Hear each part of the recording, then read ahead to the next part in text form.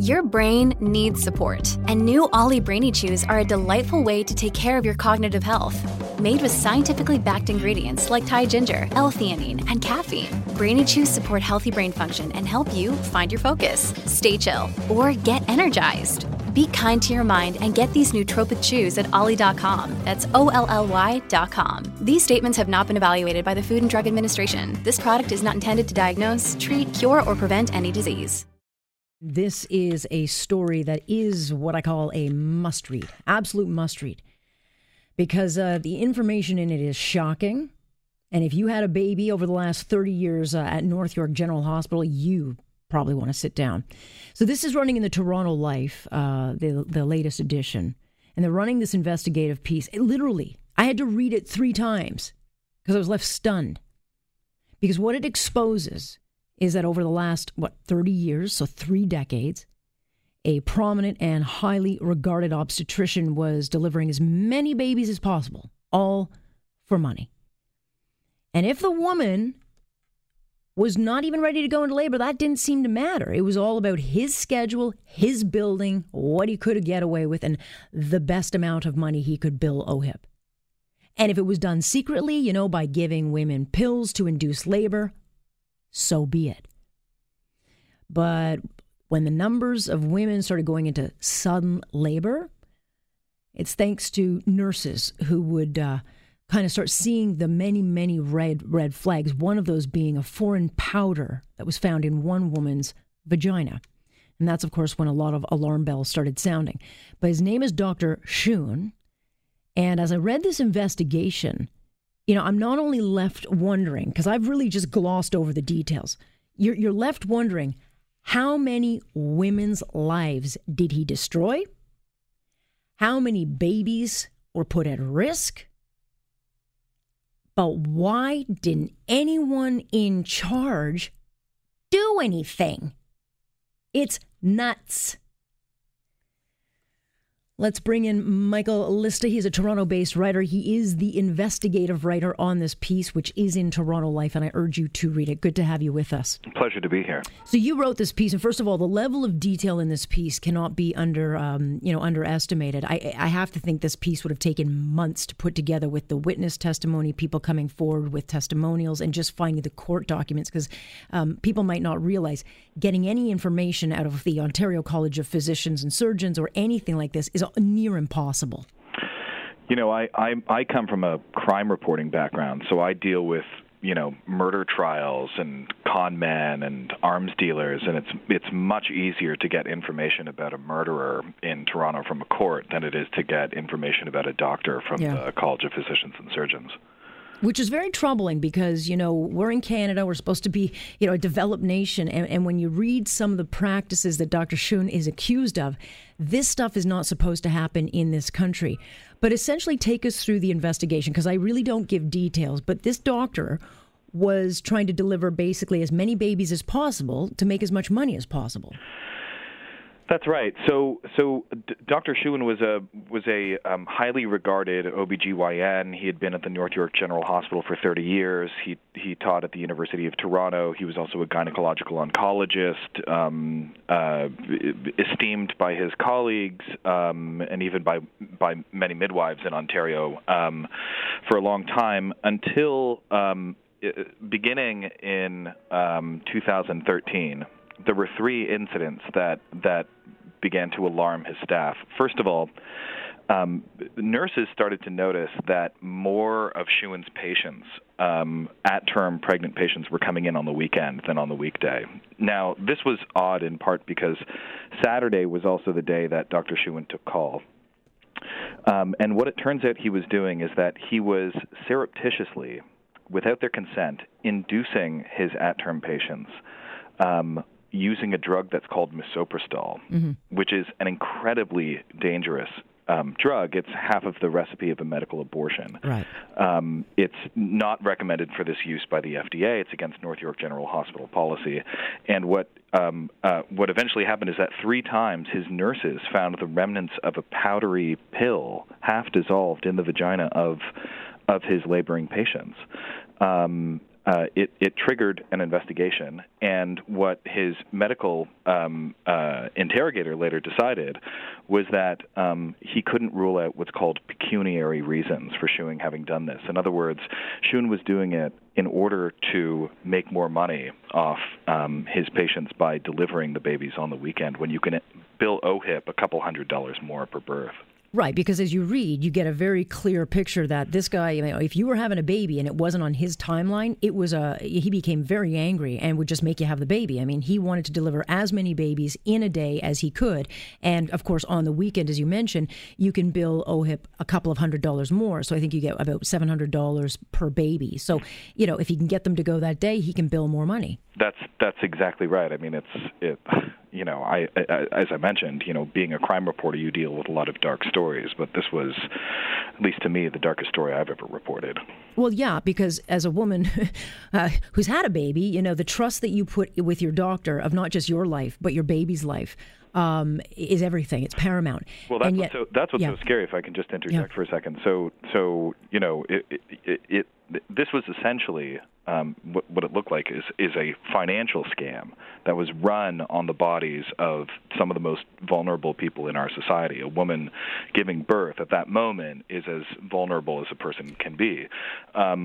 What's so terrifying is that not only was this drug that he was using, misoprostol, not only was it against North York General Hospital policy, but using it on a woman who's at term comes with the potential side effects of a torn uterus, which could require hysterectomy, meaning you would be infertile for the rest of your life, the death of the baby, and even the death of the mother. I mean, this was no small gamble. This was a gamble with every single mother and child's life. And what's so terrifying is that Dr. Shewin was delivering more babies at the North York General Hospital than anyone else. Right. The numbers we have for 1 year, 2015 to 2016, he was delivering 700 babies per month, 47% of which were being delivered on the weekend. You don't have to be a statistician to know that number is fishy. Yeah, and I'm going to move that, my next, I want to get to a couple of other questions before I get to the section of what the hell, like, why didn't anyone act? But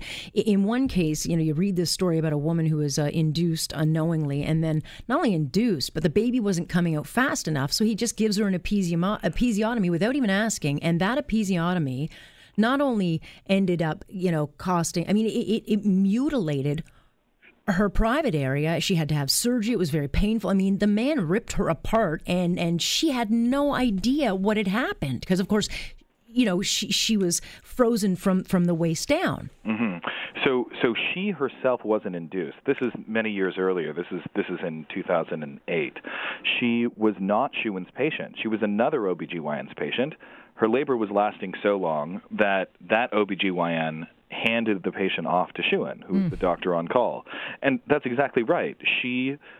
Her labor was going slowly. Shewin was impatient to go to another scheduled procedure, and he gave this woman an episiotomy without asking her, which is against Canadian legislation. Your doctor has to secure your permission in order for him to do this procedure, and the effects were devastating. She complained to the College of Physicians and Surgeons. Their complaints committee found that Shewin had not secured consent. They gave him a warning, but because of the way that the CPSO works, it wasn't until 2015, moving forward, that any of those cautions would be made public. So in other words, even though Shewin had been cautioned for not securing consent, there was no way for any woman who might be interested in having Shewin as her doctor to know that he had this problem. It's incredible. We're talking to Michael Lista. The piece is called A Doctor's Deception in Toronto Life. It's a must-read, especially if you've had a baby in North York General over the last 30 years. You talk about this doctor. He's so highly regarded and reputable, and then you read his behavior. He sounds like a child. He's screaming at people, temper tantrums. Hiding charts from nurses to kind of prove a point.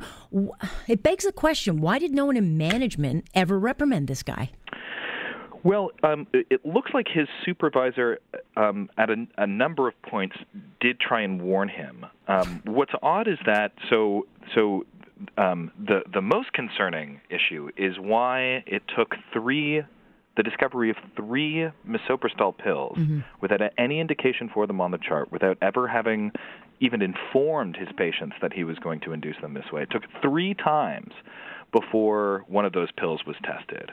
After one of the times, the supervisor of Dr. Shewan, he asked Shewan if he knew where this pill came from, and Shewan said, "No, I don't." And so the supervisor decided, in the face of Shewan's denial, there's nothing we can do. The pill was kept, and was later tested after yet another pill was found.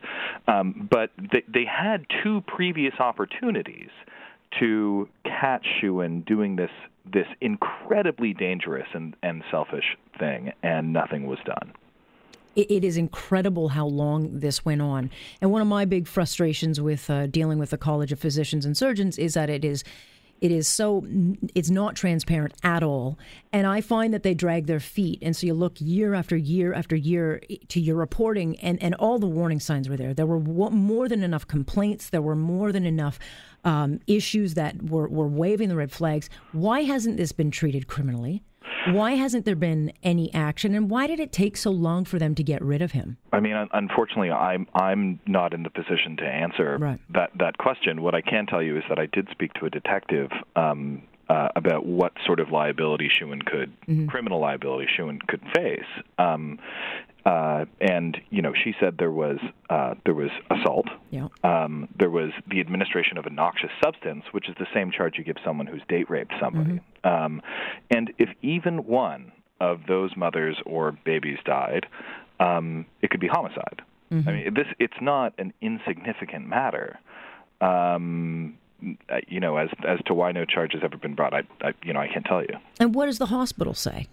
Well, we asked them, or not say is more probably succinct. I mean, they conducted an investigation that led to Shewan's downfall. They tested the pill. They confronted him. He denied it at first, and then he admitted it. Yes, sure, I was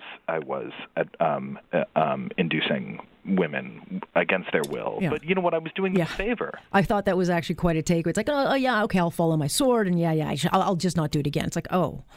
Yeah, well, at first he said, I promise not to do it again, right? But then after that he said, look, you know what? I'm doing these guys a favor. With all this Canadian healthcare red tape, it's such a pain to have to book an induction because the hospital's busy. They might cancel it or reschedule you. This is good for women, which I just found incredible. After that they referred him to the discipline committee of the College of Physicians and Surgeons, which revoked his license. But we asked the hospital afterwards. We said, look, Shewan admitted in his CPSO interview that he'd been doing this for years. The problem was that he, the very nature of the way that Shewan was doing it was that he wouldn't mark in the charts that they had been induced, right? That's the whole point. Yeah. So you fool not just the patient, not just the staff, but you fool any future investigator. So I asked them, are you going back and looking at how many women and children may be affected? And what the hospital said was that they reviewed documentation for a number of years and couldn't find any bad outcomes. But the problem is that it won't be in the documentation. Yeah, of course. Right? It's going to take a lot of these women hearing about your story and maybe coming forward. So I have heard from a number of people since the story went live yesterday who say that they think they were one of Shewan's victims. I bet you have. I'm sure I'll hear more. And I bet you are going to have a part 2 because I have a feeling that there's no way this story can be over. It shakes the core, given we had the case out in the East Coast of another nurse now alleged to have induced labor. I mean, this can't happen. And so it raises a lot of really troubling questions. The work is excellent.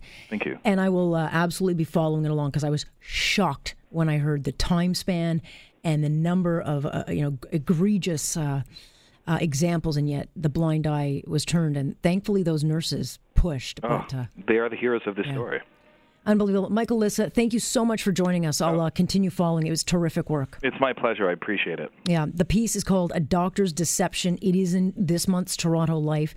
I'm not kidding when I tell you it's a must read because it is shocking to see what was, essentially undermining the entire medical system. But, as Michael points out, of women, they had no idea this was going on. This story's not over. I guarantee you that.